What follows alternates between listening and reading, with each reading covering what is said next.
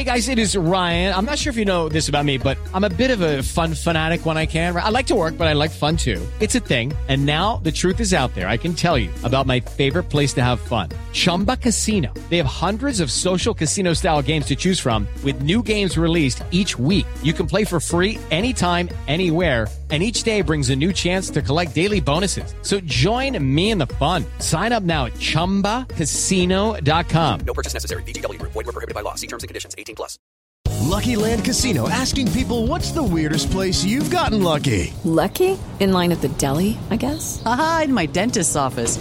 More than once, actually. Do I have to say? Yes, you do. In the car before my kids' PTA meeting. Really? Yes. Excuse me, what's the weirdest place you've gotten lucky? I never win and tell. Well, there you have it. You can get lucky anywhere, playing at LuckyLandSlots.com. Play for free right now. Are you feeling lucky? No purchase necessary. Void where prohibited by law. 18+. Terms and conditions apply. See website for details.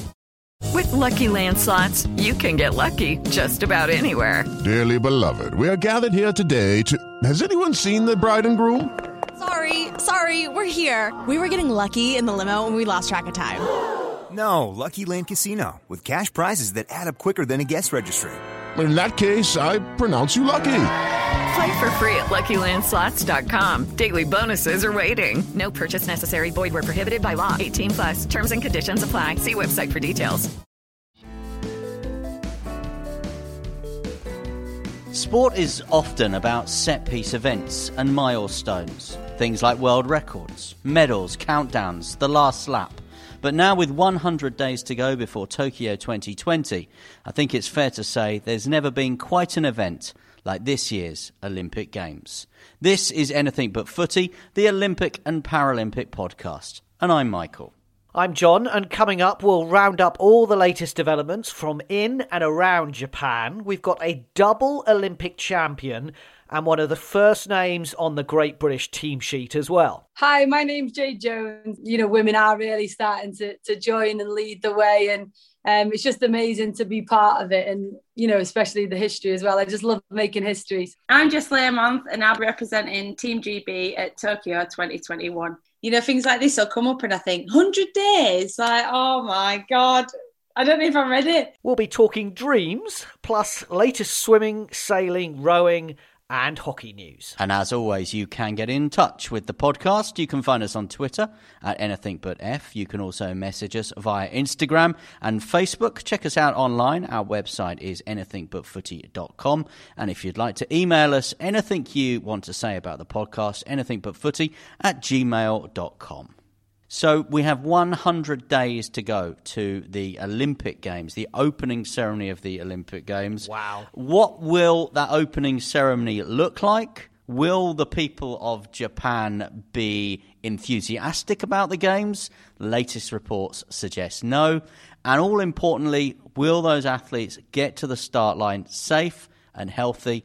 And will we see competition like we've come to expect from the greatest show on earth? Lots of negativity, isn't there, Michael, at the moment about the Games still. Will they go on? I mean, from what we're being told, the focus is very much that these Games will take place. And from Team GB's point of view, it's about getting the athletes on the start line. Doesn't really matter about all the rest of the stuff that's going on, but it's about getting on the start line. But so much negativity about stuff. But actually, what you don't realise is sport is continuing in Japan. There's spectators at sporting events. Yes, there are cases going up in certain places. In Osaka, there's been a spike that forced the Olympic flame off public roads and without any spectators this week. And there are concerns. Obviously, there are concerns. We don't know what is going to happen this year at all with COVID, whether it's here in the UK or over in Japan. So there are concerns, but there seems little optimism, and that's what I find a little strange. Yeah, and I think we are looking at it, as we often do with these things, through a very British pair of glasses, if you like. So we're seeing headlines here like state of emergency declared in Tokyo. And there's been, as we speak, new countermeasures, stricter countermeasures put in place in various parts of Japan and various parts of Tokyo. But those countermeasures are nothing like as stringent or as strict as we've had in this country. So, for example, that state of emergency that's been declared and those most recent countermeasures, all that means is that restaurants have to close at 8 o'clock in the evening. We've not had restaurants open since the start of the year. These restaurants have been open in Tokyo. And people have said to me time and time again over the past few weeks, state of emergency in Tokyo, that means the games are not going to go ahead. I've countered that each and every time by saying the reason that these measures are being put in place is to ensure that the games do go ahead. They're not being put in place because the games are under threat. They're being put in place because the Japanese government have got, who knows, maybe a $20 billion investment in making sure this event happens. They've got the biggest IOC local sponsorship program ever, nearly $4 billion. So they need to get these games on. These games are important for the Japanese psyche in terms of the natural and the man-made disasters they've had to deal with over the past decade, the fact that their economy has been tanking. This was always about a message to the world that Japan was open for business. And that is more important than ever now because they can't get those overseas spectators in. So what they do need to do is present the greatest show on earth on television so that when COVID is behind us, when things begin to change back to how we knew it before, people will think about Tokyo, think about Japan as somewhere they'd like to go and see, somewhere they would like to go and visit. Exactly the way Barcelona did it in 92, exactly the way Sydney did it in 2000. You mentioned the overseas fans being barred. Now, we went to Rio and there were overseas fans there, mainly friends and family of the athletes, and I think they will be the ones that will probably suffer, and we'll maybe talk about that a bit later on. But overseas fans are barred. The IOC and the Paralympics have announced that they're cutting guest accreditations. There was these ridiculous rules that you could bring so many different people into the Olympics. You can have day passes, despite accreditation being really tight and us having to spend years trying to get our own accreditation. Other people could bring other people in. All that's being cut back. So to try and find some optimism for you, here's some stats that I thought were interesting. You mentioned the Japanese public don't want the games. And in fact, if you look at the stats, 72% say in March they don't want the games. But here's the optimism. It's gone up. Who do want it from 11% in January to 27% in March. That's 25% of the Japanese public now saying they want the games to take place this summer. I remember working in London in 2012, probably this time 9 years ago now, of course, because we've delayed the Olympics by a year. And the negativity in London for the best games ever, and frankly the best summer that I have lived through in my life in this country. I was born in 1976, which is the greatest summer of all time according to everybody. But London 2012 matched that. But the misery and the negativity and we're going to fail at this. We don't want all these Olympians coming here. We don't want cars on our roads. We don't want these stadiums. We don't want this Olympic stadium to ever be around after the games. All that negativity was here before London. And then what happened? And as the quote from the IOC say, every time we are inspired by strength and resilience from the athletes, and that's what the Olympics delivers, and they think the mood will change over the weeks and particularly when the games take place. As that helicopter hovered overhead the Olympic Stadium on the 27th of July 2012, not only did Daniel Craig and the Queen jump out, but the IOC sprinkled their magic dust. And that is what the IOC and the Olympic Games can do to a host city. And we have seen that time and time again.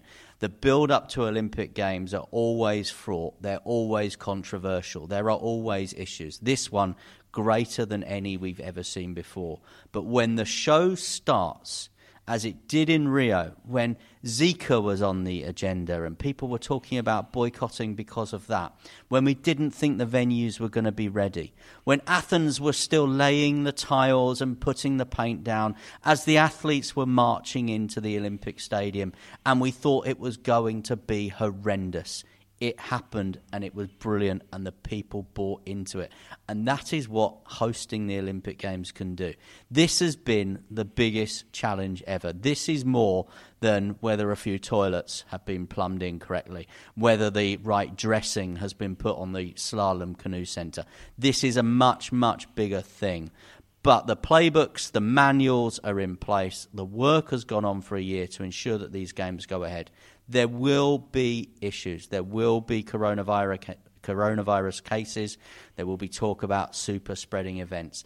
But I think when it starts, when it happens, whatever that opening ceremony looks like, I think it will be well supported.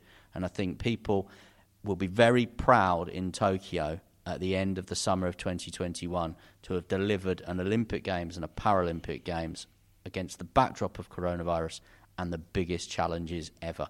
One final thing I just want to say about crowds. A lot of people are saying to me it's not going to be the same if crowds aren't in. We went to athletics in Rio. There were no crowds at loads of those sessions. Again, we look at that through London 2012 eyes, where every ticket was sold. The only empty seats were when delegations didn't turn up. People in Rio went to the volleyball. They went to the football, because those are the sports that they like and they play. They didn't go to the athletics. You could walk into loads and loads of events and see lots of empty seats. So if there are going to be some empty seats because of social distancing, that's not going to be unusual. Here's some more optimism as well. Japan are going to have a brilliant sporting year.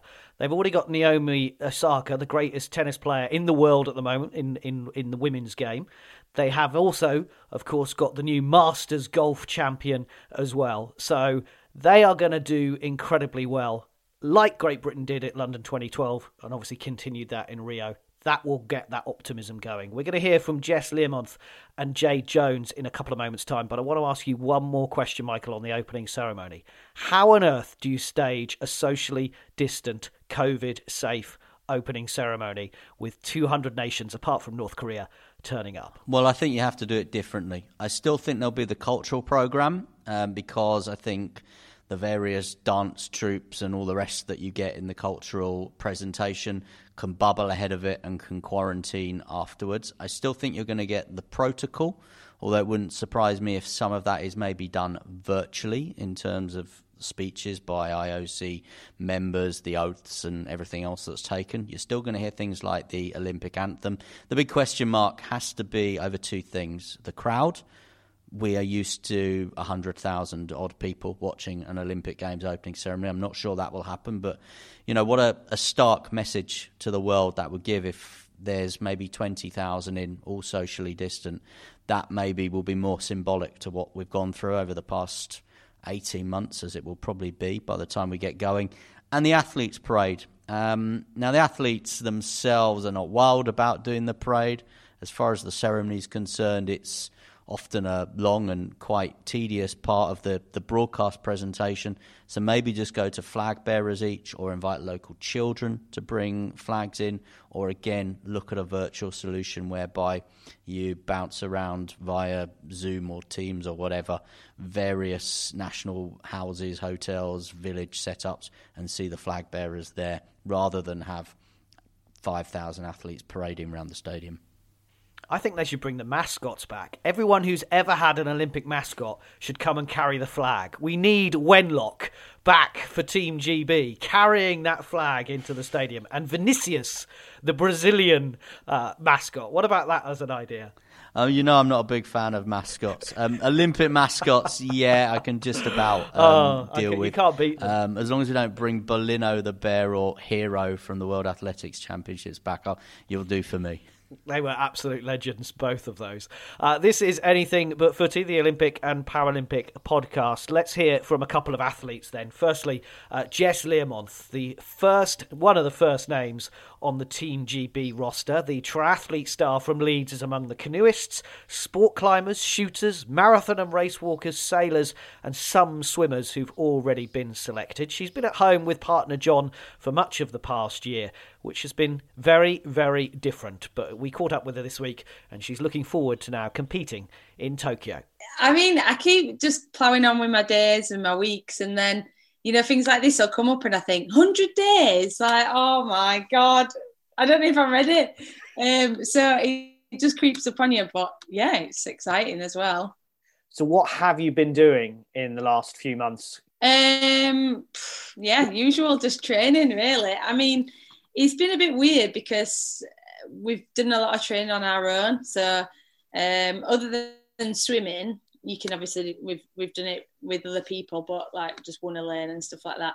So it's a bit weird that recently we're allowed to just train with anyone we want and in groups on the bike and stuff like that. So it's kind of nice that things are just kind of slowly getting back to normal. But in terms of training, I've just been ploughing on like I normally would, just apart from in Yorkshire where it's snowing one minute and sunny the next, rather than in Australia. So that's probably the only difference that from this time last year, really. So I was going to say, Yorkshire is so renowned for its hills and its inclement weather, and it's a great location for triathlon, which is why you guys are based there. But you wouldn't normally be here this time of year. No, it's funny because I said to John, I don't think I've spent a full winter, because normally we'd go away in like January. So although, it's like the new year, you're actually missing quite a lot of the cold weather. So I'm a bit of a fraud, really, because normally I'd like stay till Christmas and then I'd bugger off to warmer climates. So this is like the first year that I've spent the full winter at home, and it seems to be dragging on. It's just a bit much when you're, getting caught in snowstorms in April. It's just a bit, like you just want a bit of a relief from it. But the lighter nights are pretty nice, I've got to say, because before that, with triathlon, obviously we train quite a lot and you've got to cram everything in. Well, I like to cram it in before like running outside in the dark. So it's so nice to have longer days. Yeah. So you can get a bit more resting and stuff. So that's quite nice. Yeah, certainly made a difference in the last few weeks, hasn't it? I mean, we talked last time about lockdown and John built you a gym in your house and your back garden. I mean, it's nice, as you said, to get back out and train with your teammates and kind of start building that team ahead of going out to the Tokyo, where you will, of course, be a team again. Yeah, exactly. And it's been so long. It seems even weird being out on the bike and then you'll see groups of cyclists. You think, whoa, that's weird. That's just not normal, because for the last year, we've just been such loners.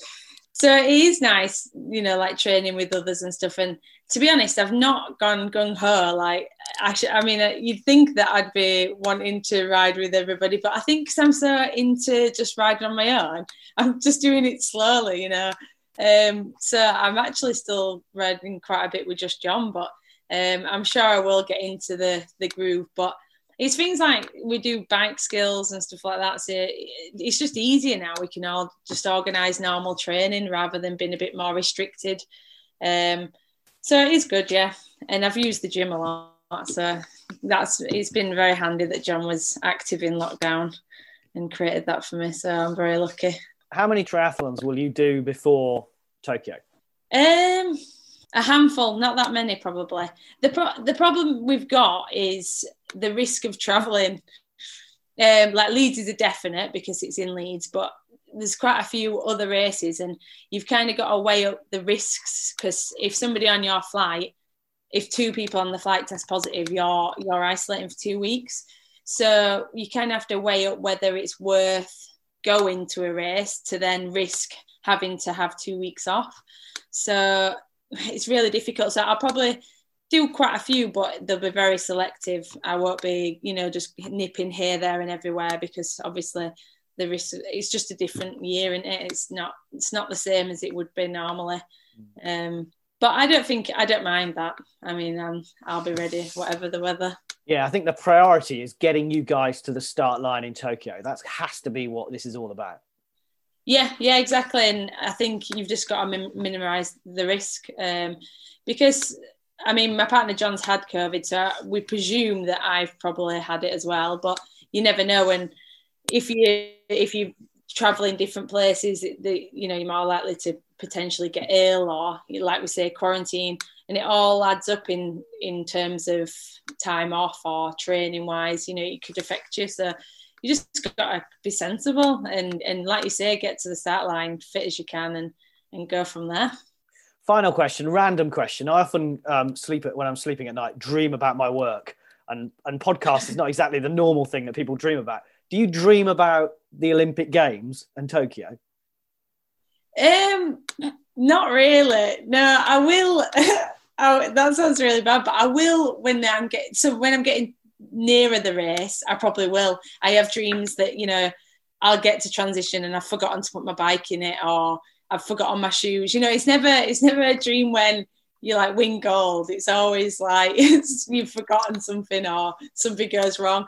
But that's usually probably like the week or so before, which I don't know if I prefer. I think I prefer to have these types of dreams now. But I don't, not so much. No, I have to say.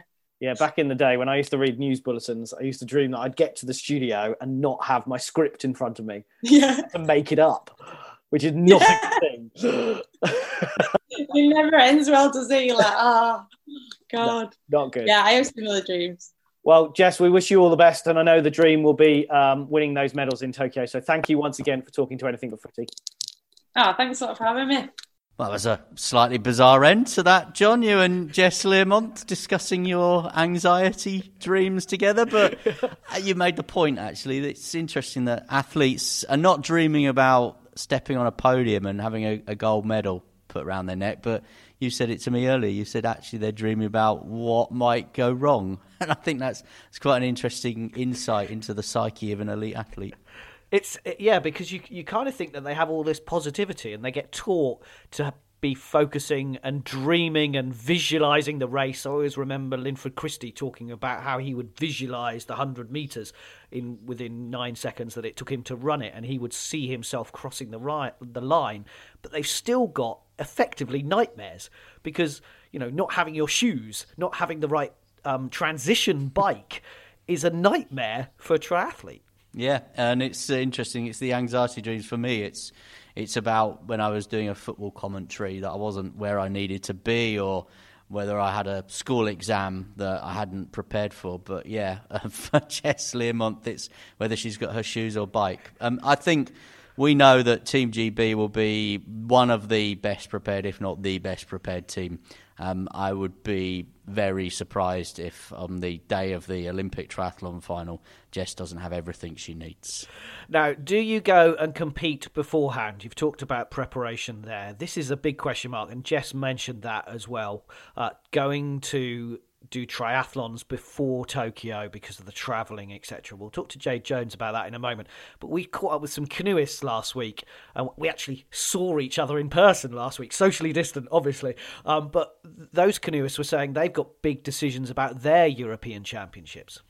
Yeah, it's an interesting one because I think if you've qualified and the mantra is get yourself to the start line, then why would you necessarily risk going and taking part in a Grand Prix event, a World Series event, a European Championship event, if you don't have to? Because what you're essentially doing there is taking yourself out of all those secure bubble type things that you have at home and the routine that you've got, which has kept you hopefully safe and well over the past year, and you're taking yourself off to wherever these championships or this event is being held. We saw it with the European Indoor Athletics that athletes came back, some tested positive, or members of the support staff tested positive. The impact then is you've got to quarantine. So by going away and competing, do you then end up missing a 2-week training block? It's a big decision. Some athletes may need to go because they may need to go and earn some money. That might have to be a consideration. But I think, if you're on that elite sports centralised programme, you're funded, you'll just be looking at everything and thinking, where can I minimise my risk where possible? Like everyone is at the moment in the world.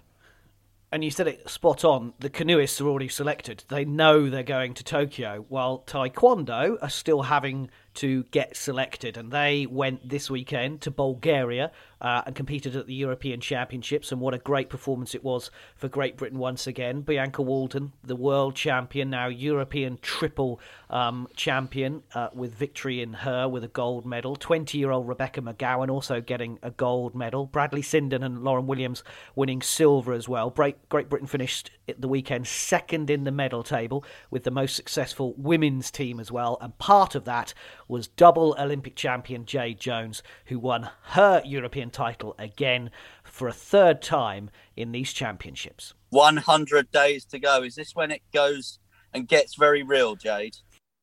Yeah, this is the point, where it starts to get exciting and you can feel the build up. And like you said, 100 days to go.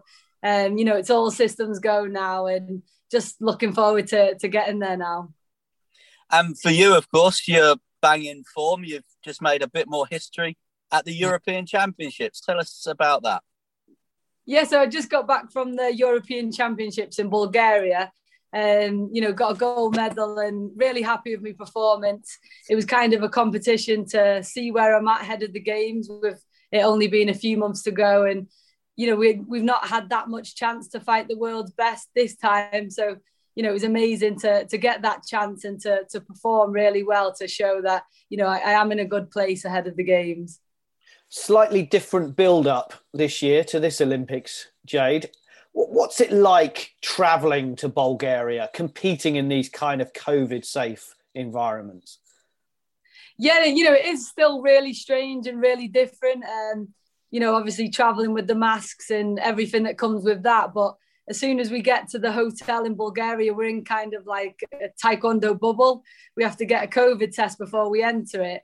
And then we're stuck in the hotel, and you're not allowed to leave your room unless it's for food or for training or to compete. And obviously we're a team event, a team, and you don't get to cheer on your team. You have to literally watch them from your bedroom on the TV. So that's a bit mad. And to be fair, I didn't realise how hard it would be, not having air and not going out. So, to be trapped in the hotel, it can kind of get very draining and you become a bit lethargic. And like you said, you just don't get no fresh air. Most of the time, hanging my head out the window just to get a bit of fresh air. You mentioned the team. It was a successful team for British Taekwondo as well. I think you were the women's team was the highest number of medals that were won. The British team won that. And for Team GB, for the Tokyo Olympics, they reckon more women will qualify than men for the first time ever. Wow, that's mad. Yeah, I think, it's just amazing to be part, a woman in sport, and it is getting bigger and better really. And, women are really starting to join and lead the way. And it's just amazing to be part of it. And, especially the history as well. I just love making history. So it's nice to be part of more history. The wonderful Jade Jones, double Olympic champion, now aiming for 3 gold medals. No one's ever done that in the sport of Taekwondo before. This is Anything But Footy, the Olympic and Paralympic sport podcast. Do let us know what you think on this anniversary, 100 days to go before the Olympic Games start of Tokyo 2020 and 2021. You can find us on Twitter at AnythingButF. You can find us on Instagram and Facebook as well. Drop us a message there. Online at anythingbutfooty.com and email us anythingbutfooty@gmail.com. We don't know the makeup of the British rowing team yet. Traditionally, of course, a very strong sport, very strong showing over subsequent editions of the Olympic Games, but they have yet to be selected. But the British rowers were in action over the weekend at the European Rowing Championships in Italy, and they did well. Top of the medals table, of course, 12 medals. Obviously, you need to bring in some of the other nations from outside of Europe when we come to the Olympics. You think particularly of the Australians, Americans as well. But the signs are pretty bright, I think, for British rowing. Brighter, perhaps, than maybe we thought. Some of the highlights for me, Helen Glover back after 5 years since her last competitive final. Gold for her with Polly Swan, who of course is a doctor who's been working for the NHS throughout the pandemic as well. So brilliant for Helen Glover and Polly Swan in the women's pair. Men's 4, that's a boat that we've owned over subsequent editions of the Games. Men's 8 as well, the blue ribboned event, you would say, at the European Rowing Championships. Also the paras as well, the para mixed pair of Lauren Rouse and Lawrence Whiteley, para champions in Rio in 2016, and the Paracox Mixed 4 as well. They are the first British Paralympic crews to win gold at a European Championships, and Lauren Rouse said afterwards that basically it was incredible. She was struggling, I think, to kind of bring it to words because it was such a history-making moment. As she said, we are now the Paralympic world and European champions. Talking of history and tradition, one of the sports we don't often talk about on Anything But Footy is footy, but it is one of the biggest Olympic sports. Both Michael and I were in the Maracanã in Rio watching Brazil and Neymar score a goal. That is one of my claim to fames in life generally. But it was huge out there, and it is huge around the world. But again, with our British spectacles on, as Michael was talking earlier, we don't think about football as being part of the Olympics. But Team GB are sending a women's team for the first time to an away games. They, of course, competed in 2012 the last time. The England Lionesses will make up the majority of it, but frankly, they're in a bit of state of flux at the moment. Just 4 wins out of their last 14. They have a new manager, a temporary manager at that, Haga Risa, who will take charge of Team GB at the Tokyo Olympics. The 51-year-old was part of the Norway team that won the Sydney Olympics in 2000. But England have recently lost in the last week to France and Canada, including 2 awful mistakes for the Canadian goals in the last match. They're without key players like Captain Steph Houghton as well. But during the live coverage last night on the BBC, summariser and former England player Karen Carney, who I'm not going to criticise too much because frankly she's had enough of that in her life, but she did say it doesn't matter in friendlies, that actually losing friendlies doesn't matter. Now, ultimately, Michael, and I think this is in all sport, you can't keep losing. You can say you're learning from it, but ultimately you can't keep losing. So to say it doesn't actually matter, I feel is not really the message that you want to be saying. It will be interesting to see what Scots, Welsh and maybe even Northern Ireland players now come into Team GB. Of course, Ireland qualifying for Euro 2022, which will be here in England next summer for the first time. Who will be picked for the Olympics, we will be finding out in the weeks and months to come, and we'll find out the Tokyo draw for Team GB on April the 21st. Yeah, I understand what Karen Carney's saying because, in terms of qualification for big tournaments, in terms of being at big tournaments, friendlies don't matter. They are a time to experiment, learn, but you do need to build a winning habit in all sports as well. And just going back to watching football at the Olympics in Rio in 2016, and people in this country saying it's not a big sport, it shouldn't be in the Olympics, it's not the pinnacle. With apologies to Tom Bosworth, I was sat in a cafeteria in Rio when they switched one of the Brazil women's internationals off and put race walking on. And I thought chairs and tables were going to go through the windows. There was a near riot, and the football got swiftly put back on. So don't tell me football is not an important Olympic sport. The first week, of course, from a British point of view, our main focus is on the aquatic centre and the swimming pool. And the British Para-Swimming International meet has taken place at Sheffield's Ponds Forge. Obviously, in the Paralympics as well, swimming has been a really successful sport for Para-GB. 3-time Paralympian Ellie Simmonds led home an impressive S6 1-2-3 for the Brits in the mixed classification 400 metres freestyle final. It was a very assured swim by Ellie Simmonds to win the World Series gold with a points tally of 887. Maisie Summers-Newton and Grace Harvey, by the way, second and third respectively. There was a world record. Stephen Clegg set that in the new S12, a world record there in the men's 100 metres butterfly.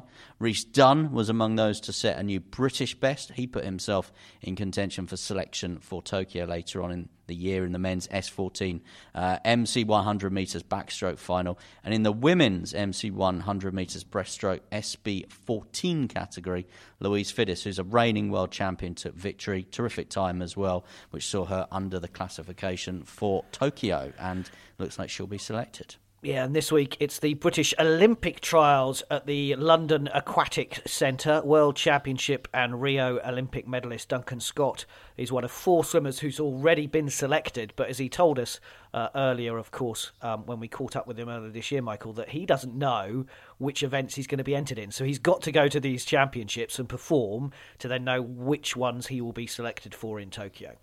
Yep, it will be, I think, a good meet as far as British swimmers are concerned. And I think something that Hannah Cockcroft actually said to us when we were having a chat with her over the past week or so, it will be about the athletes that have handled the pandemic the best. And I think we might get some different results in Tokyo, and that's why I'm quite confident that Team GB, despite some predictions which have come out today by Grace Note, who do the predicted medal tables, who are, I think, predicting Great Britain will drop down to about 8th in the medal table and, be 20 or 30 medals less than they were in Rio. I think and that is obviously they do their predictions based on results in World and European Championships and things. I think that we might see some surprise medals, some different medals, where, as Hannah told us, who's dealt with the pandemic best, who's been able to train. And the fact that in this country we got those exemptions for elite athletes very early on as well, which meant it wasn't as interrupted. Of course, they've missed competition, but the training has gone ahead, and I think that's why we might see Team GB higher up than some of the predictions. Let's just move on quickly to sailing. Giles Scott, the reigning Olympic champion, of course, is back in the Finn class now after 6 months of being out with Sir Ben Ainsley trying to win the America's Cup, where ultimately, of course, they fell short. But it is the European Championships in Vila Moura, which is in Portugal this week as well. And due to the ongoing government restrictions here, the following hockey matches have all now been postponed in May. That's GB women, the Olympic champions, of course, against China, against Argentina, and the British men against Argentina as well. However, there has been a revised schedule for the Hockey Pro League, which is all part of these matches and these warm-ups for the Olympics. So there will be some in May at the Lee Valley Hockey and Tennis Centre.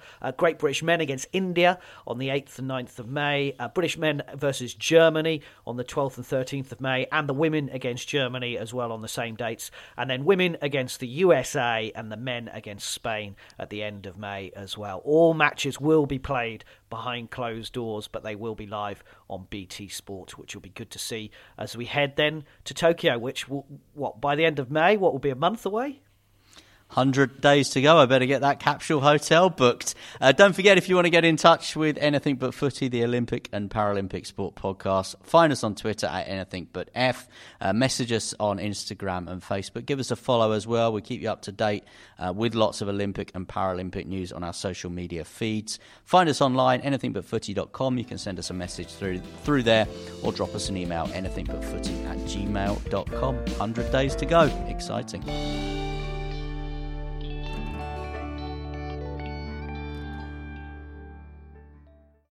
Sports Social Podcast Network.